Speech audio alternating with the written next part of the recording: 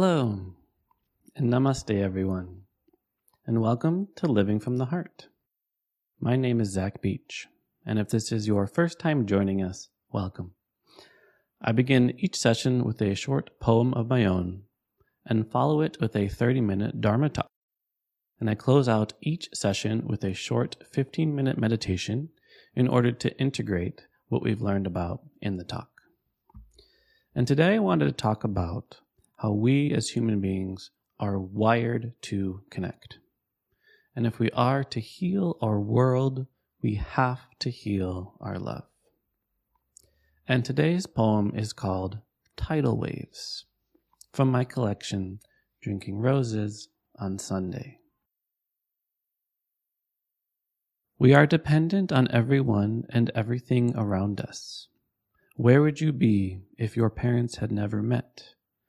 Where would you be without the ground or the sun that feeds the same plants that nourish you, giving oxygen and food and reasons to grow?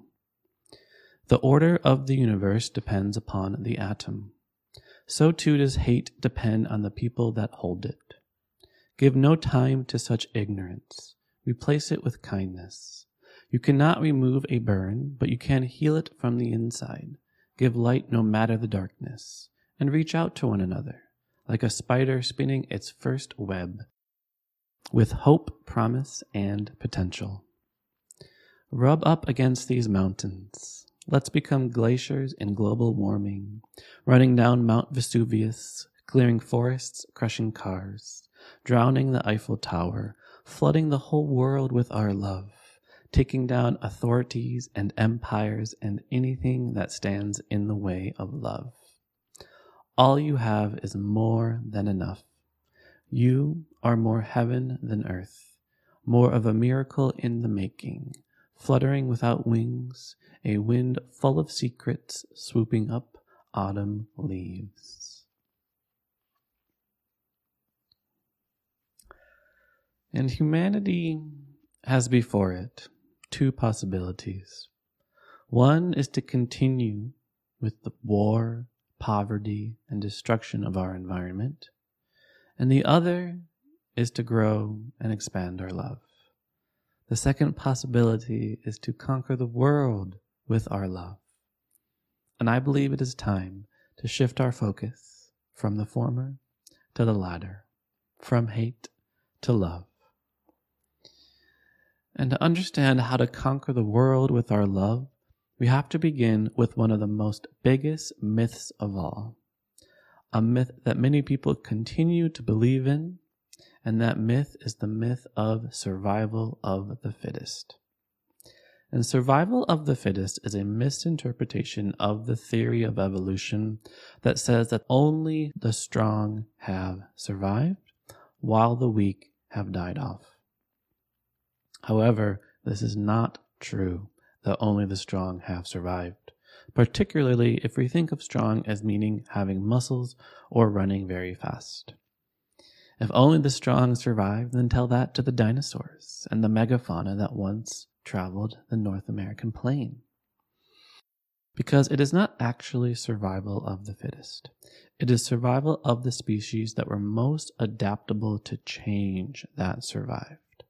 And human beings have covered and conquered so much of this planet because we have been able to adapt so quickly to different environments and ways of being.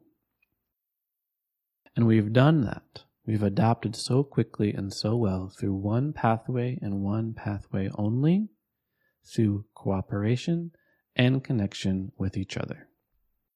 In fact, human beings have conquered the planet because we are the most cooperative species on the planet. And this happened when humans evolved two fundamental changes. The first is somewhere between 1 million and 200,000 years ago, our brains got much bigger. And our much bigger brains, with more connections, allowed for more complex and sophisticated adaptations to the environment that we are around us. And while our brains got bigger, while we were developing and evolving larger brains, and while our head was getting bigger, another extraordinary transformation that happened in our evolutionary history is that we also started to walk on two legs. We started walking upright.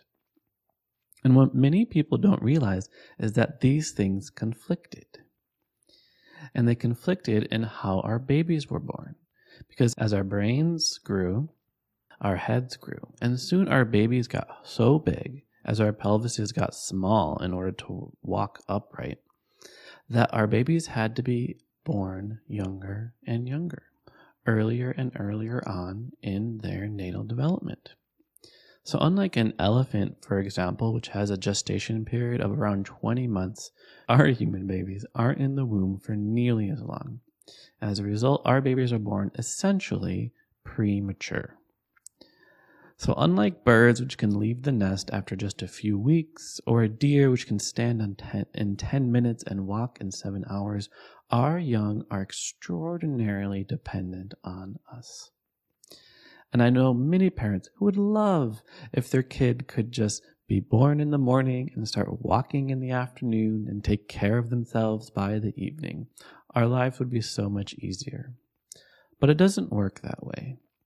Our kids need us. And as a result, we as a human species have evolved some incredible capacities that are only seen in a few other species.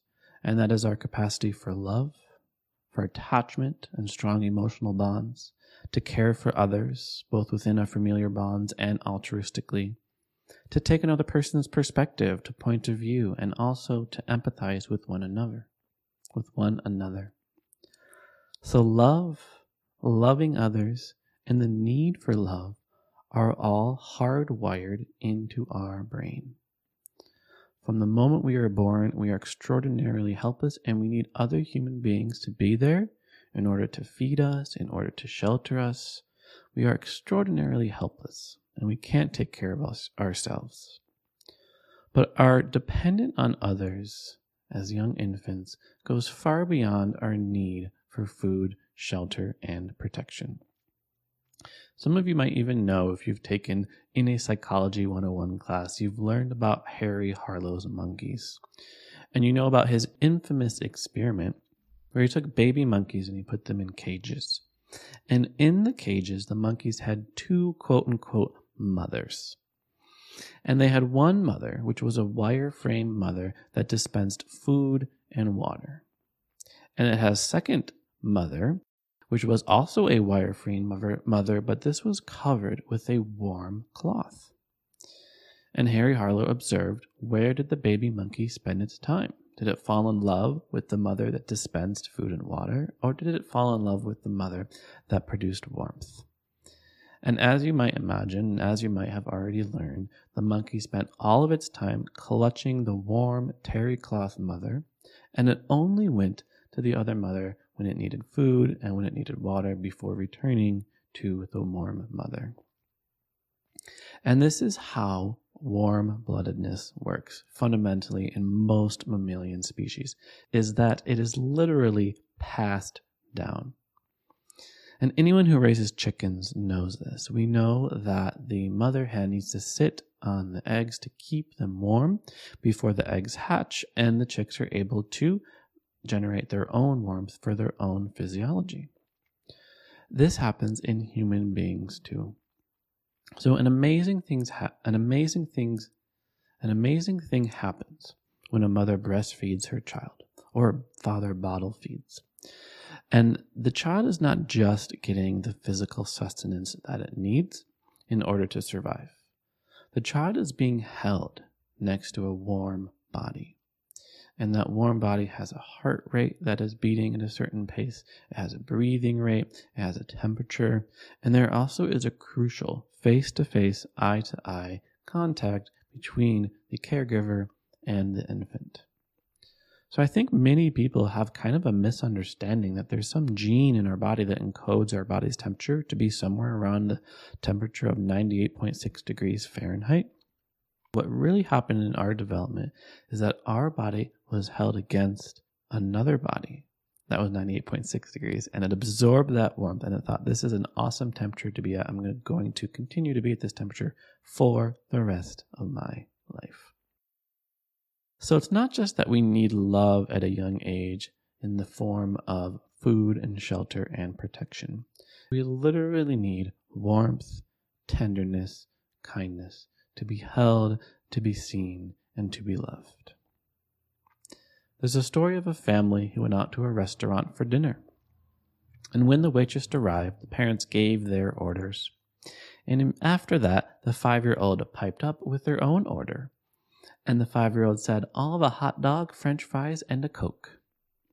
And the father interrupted and said, "Oh, no, you won't." And he turned to the waitress and said, "She'll have meatloaf, vegetables, and a glass of milk." Looking at the child with a smile, the waitress said, "So, hun, what do you want on that hot dog?" And when she left, the family sat stunned and silent. And a few moments later, the little girl said, with her eyes shining, "She thinks I'm real." So our need for love isn't some woo-woo new age idea. It is rooted in our biology and in our neuroscience. So just as you might write something down that you personally don't want to remember or you want to remember later on, so too much of our evolution as a species has become externalized, has become passed down through social interactions, through our culture, and through our society. For example, just take any language. We're not born speaking the language that we were spoken to, but we were born being able to absorb whatever language was around us and begin to use it. So we can say language has become externalized. It's not rooted somewhere in our genes to speak a certain way. It is rooted in our genes to be open and absorptive of the environment around us, and then we, again, carry that on. So it's not survival of the fittest at all. It is the survival of the most cared for. You might even know the quote, "It is not survival of the fittest, it is survival of the most nurtured." This quote was written by Luis Cozolino, an American psychologist, and he has this lovely book, The Neuroscience of Human Relationships. And in the book, he writes about this externalization of our evolution. And I'll read this paragraph, but I'll warn you ahead of time, it's a bit of a mouthful. A lot of technical words in this paragraph. And he writes, "Our larger, more complex, and more experience-dependent brain allows for increasingly adaptive responses to environmental challenges. To accomplish this goal, we found that evolution selected for bonding, attachment, and caretaking to provide the necessary scaffolding for the prolonged extrauterine development required to build such brains. This socialization of the brain laid the foundation for increasingly sophisticated forms of communication, the emergence of language, and the birth of culture. The evolution of culture, in turn, allows for higher levels of biological, behavioral, and technological complexity, which emerge not simply within select individuals, but through the group as a whole." So that's a bit of a mouthful, but don't worry. The author, Cozolino, he summarizes this up just a little bit later, and he says, "In other words, from birth until death, each of us needs others who seek us out, show interest in discovering who we are, and help us feel safe. In other words, we need people who think we are real. We need people who love us into being. And being seen, recognized, and accepted for who we are is just as much of a fundamental human need as food, water, and air." There's a comic, and it shows an elephant on the psychiatrist's couch, and the elephant is saying, "Man, even when I'm in the middle of the room, people still fail to acknowledge me." So even the elephant in the room wants to be acknowledged. So it's easy to see how our need for love happens at an early age. our infants, our babies are extraordinarily helpless. And eventually we can make it out on our own. We can navigate throughout society. However, our need for love continues until our death. It just shows up differently. There's a lot of really amazing and promising research on how important social connection is for our overall health and longevity. In fact, a lot of the studies that are coming out are showing that poor social connection can be just as bad as smoking a pack of cigarettes a day in terms of health and longevity. And it's really incredible because having a strong social network, having strong social bonds with other human beings lowers your chance of death from all causes. Every single one. So not just suicide, but also heart disease and cancer. So you might be wondering, well, why is that? What is the mechanism where strong social connection reduces our risk of death? And one way to think about it is, well, how do you even measure social connection to begin with? So for example, if you had a test subject and you wanted to measure how connected they are, you might ask them some questions. One question might be something like, if you had a secret, do you have somebody you can confide in? Or if you had an emotional problem, do you have somebody that you can share it with? Another question you might ask is, if you were behind $500 on rent, is there somebody that you could borrow that money from? And it's easy to see that if somebody answers no to this question, how damaging that can be on their life. And it's really challenging just right now. We're in a loneliness epidemic, is that there's more lonely people with each subsequent generation for the past 100 years. And you can imagine that if you don't have $500 that you can borrow from a friend when you're behind on rent, then you're more likely to get evicted. When you're evicted, you don't have a home, you're more likely to have trouble getting to your job and being prepared for your job, and more likely to lose your job and end up on the streets. So, similarly, you might have friends, and those really awesome friends that bring out the best in you. They support you. They want you to succeed in life, and they help pick you up when you are down. So our friends are there to encourage positive behaviors. After like a challenging breakup, you might have a friend and say, you know what, you got to get out of this funk. Let's go out. Let's have dinner. Let's go have a drink. Let's talk about it. Let's help you move beyond these challenges that you're encountering. So a really key and crucial aspect that other people play in our lives is what psychologists call emotional regulation. And it's really interesting what evolution has wired us to do and not to do. So for example, I can very easily take my right arm up and take my right arm down. I can consciously move my arm up and move my arm down. But I can't consciously move my anger up and anger down. I can't consciously move my sadness up and sadness down. We didn't evolve to regulate and control our own emotions, but we did evolve to feel better when we share them with others. You too have probably experienced this yourself, where you're having a difficult issue in your life, you're having a difficult problem, you feel like there's an incredible burden on you, an incredible weight on your shoulders.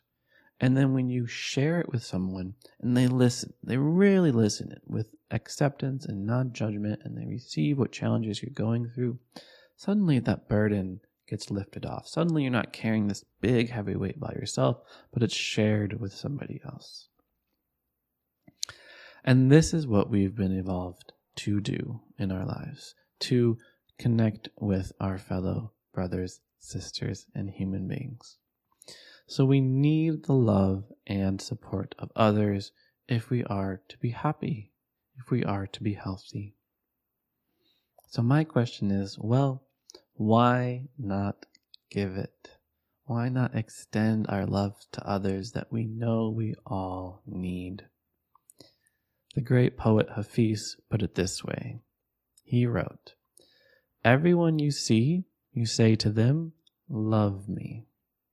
Of course, you do not do this out loud Otherwise, someone would call the cops. Still, though, think about this great pull in us to connect. Why not become the one who lives with a full moon in each eye that is always saying with that sweet moon language what every other eye in this world is dying to hear? I love that ending so much. Why not become the one who lives with a full moon in each eye that is always saying with that sweet moon language what every other eye in this world is dying to hear? So we need love. We can offer it to others more freely, more openly, recognizing fundamentally that love is the foundation for our society. That we are wired to empathize with each other, and bad things happen when there is a disconnection between peoples. Bruce Perry even has a book called Born for Love, Why Empathy is Essential and Endangered. And he writes, empathy underlies virtually everything that makes society work, like trust, altruism, collaboration, love, charity. And failure to empathize is a key part in most social problems: crime, violence, war, racism, child abuse, and inequity, to name just a few. So the fractures that we see in society reflect the fractures that exist in our love. We are all connected.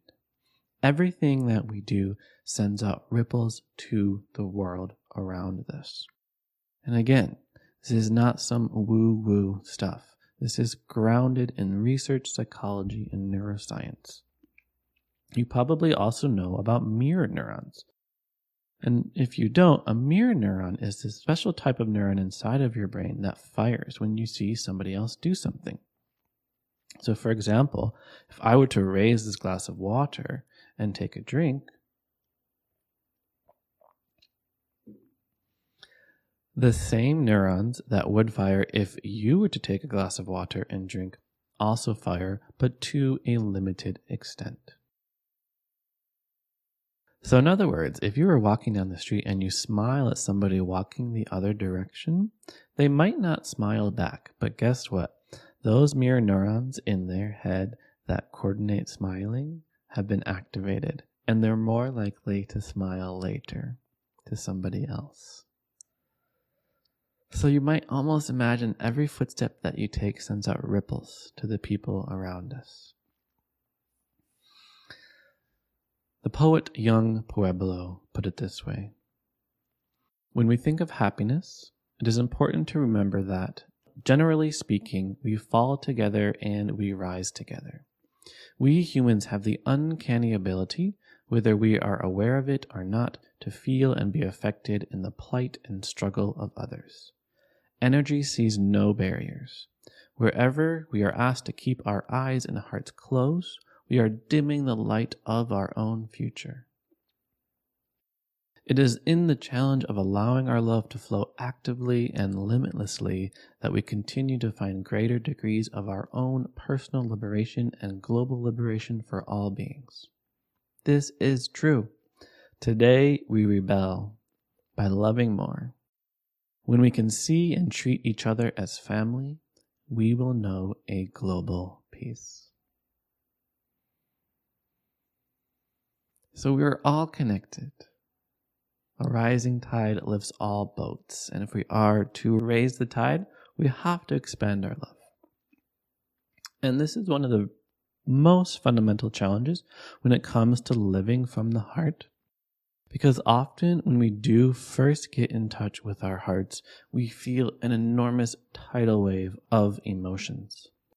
And it's not just our own accumulation of emotions that we have been ignoring and suppressing for a long time, but universal sorrows of war, hunger, illness, and violence. These things reside in us. When you hear about a missile going off in Israel, when you hear about genocide going on in China, These things affect our heart. We as human beings are all connected to each other. 2 years ago, before COVID, when we could still travel, I spent 10 days at the Kopan Monastery in Nepal, and I distinctly remember every night in the meditation hall, as we were practicing sitting in silence, right outside the door would be a large group of monks chanting, chanting, chanting endlessly. And they weren't chanting in a language I understood. And eventually, one student asked, what are these monks chanting about? And the teacher said, these monks are chanting for world peace. And they chant every night. And it's so easy to kind of take like a nihilistic attitude to such a practice that 20 people chanting somewhere random is not going to have an effect on the world. But guess what? If you sit down and chant for world peace for 5 minutes, you just created a world where people sit down for 5 minutes and chant for world peace. And I think about those monks a lot. I think about how they're still chanting for world peace. They're still wanting all of us to live in harmony. And everything that I've been talking about so far is why COVID has been so challenging for so many of us. Is first of all, COVID has been a large collective trauma that we are all experiencing. It's one of the really first major mass deaths that many people have experienced all around the world. And these are connected. The suffering of somebody in the hospital right now affects us where we are today. The suffering that we see in India, the deaths that we see in India affect our well-being here today. And the biggest challenge with COVID is that in order to limit its spreading, we have to limit contact with each other, which runs contrary to our need for love. Fortunately, we can cultivate our love, expand our love, and grow our love without going anywhere. We can simply sit right here, find our breath, clear our mind, and open our heart. So for our meditation today, I wanted to focus on cultivating that love within ourselves and sending it out to the world. And just breathing and feeling love is challenging for a lot of people. So one really great way to prime the pump, so to speak, is to just start by thinking of somebody that you care deeply about. Think of somebody who you love, could even be a pet, and think about them, and you'll just feel those loving feelings naturally arise, and then tap into those feelings, and we can expand it to others. Okay? So, let's find yourself sitting comfortably. And from here, elevate the spine, relax the shoulders, make a conscious decision where to put your palms, either in your lap or on your knees, facing up or facing down. Choose where you want to put your hands and leave them there. And let go of any desire to fidget. And from here, take a deep inhale through the nose and slow exhale through the mouth.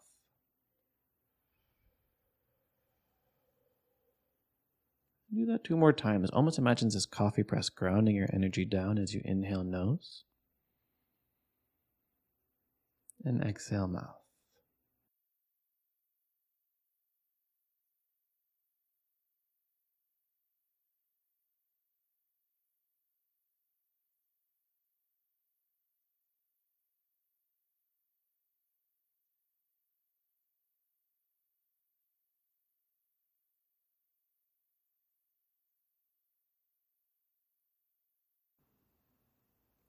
And for us to experience any real benefit in our meditation, we need a calm and focused mind.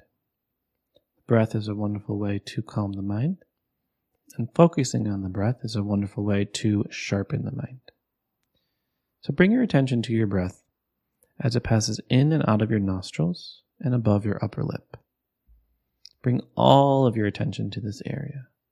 Focus on the sensations of the breath as it passes in and out of your nostrils. With laser-like precision, stay here for a minute or two. If your mind wanders, bring it back to the sensation of the breath as it passes in and out of your nostrils.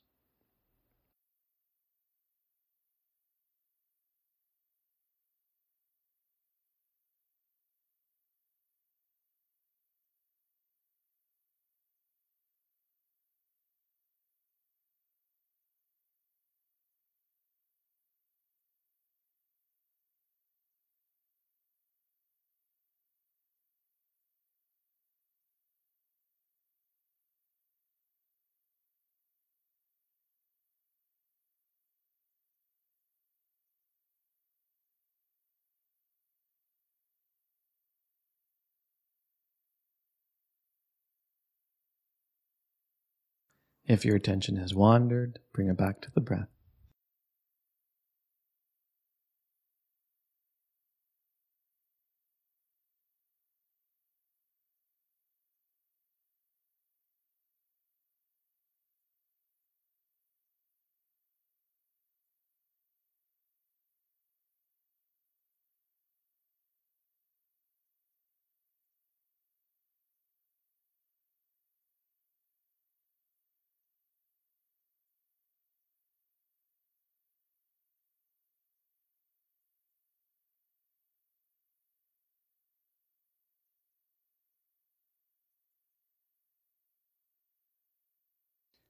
And now let us shift our focus from our nostrils to our heart, to our rib cage. Drop your attention into your heart, into that beautiful beating heart inside of you.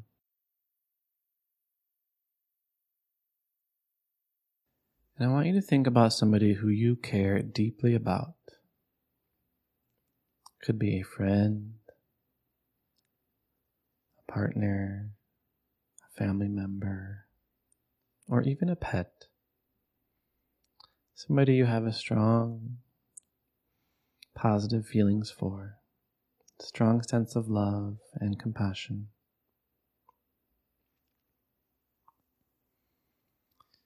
And picture this person, and as you do, feel a warmth and a tenderness emanating from your ribs.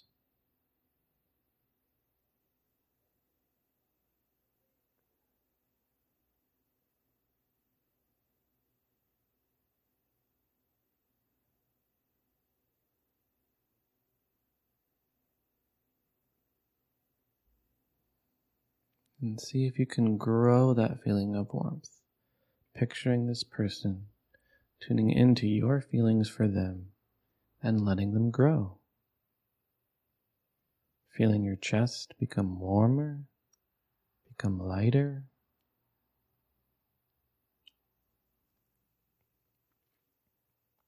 Expanding open like a flower.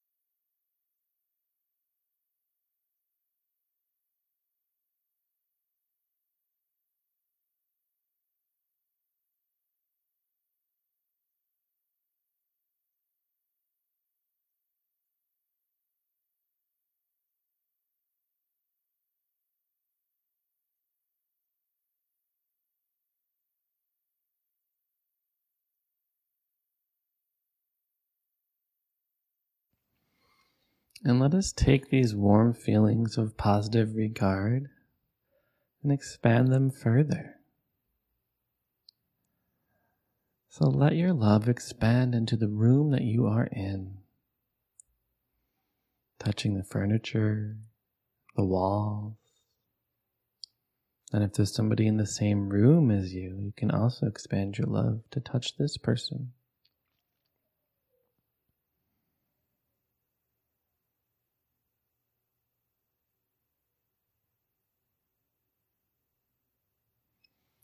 And continue that expansion beyond your walls,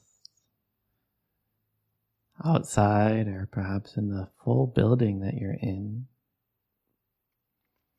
Expressing your tenderness, kindness, warmth, light, expanding it out.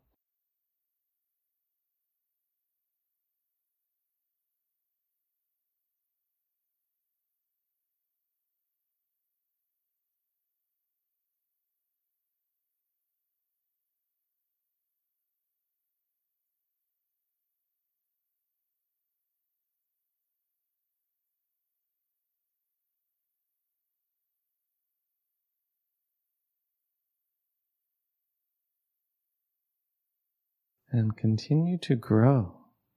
Feel the warmth emanating from your chest expand beyond your neighborhood, beyond your small suburb or town,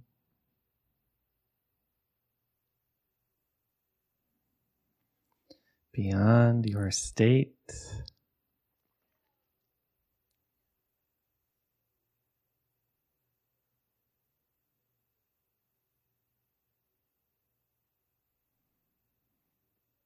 expanding to fill your entire country.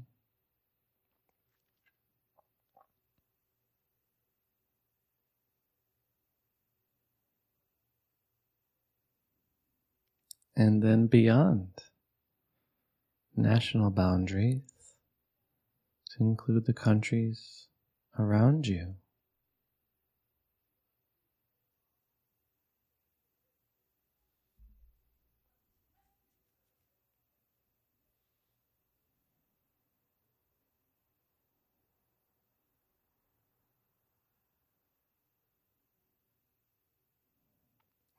And finally, let your love encompass the entire world.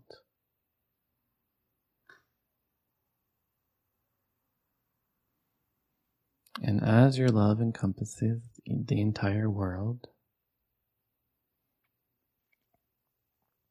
let your tenderness and care touch everyone, every race, every gender, every religion, nationality,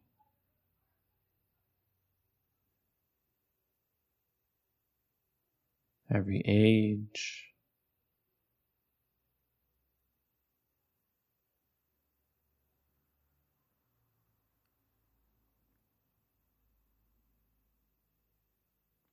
if we are to heal this world, we have to heal this love.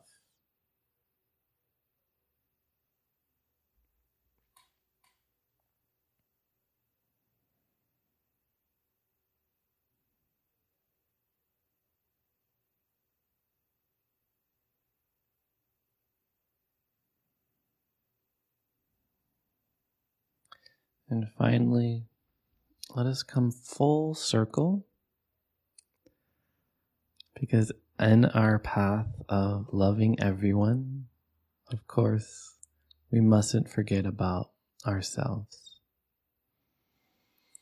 So come back to your body, heart, mind, your physical, emotional, and mental capacities,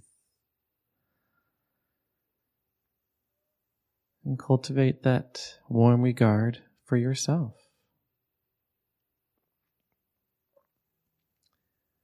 Acknowledging how far you've made it,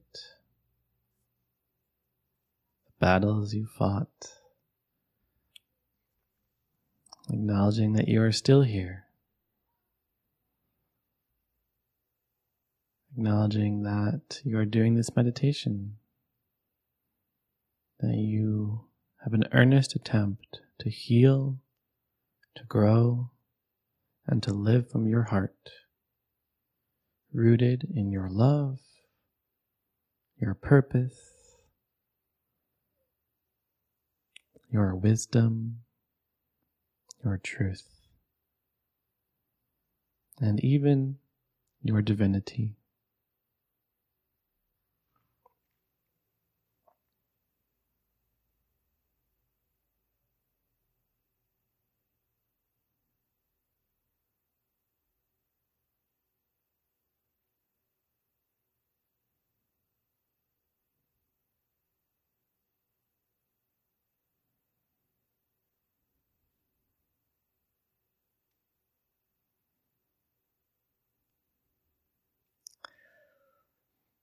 And the divine heart in you and the divine heart in me are one, as our inner beings, inner hearts, truth and wisdom recognize each other. We can bow in reverence. Namaste.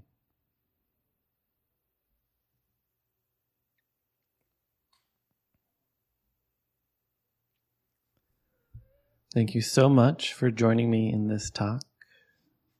Thank you for being here. And thank you for being you.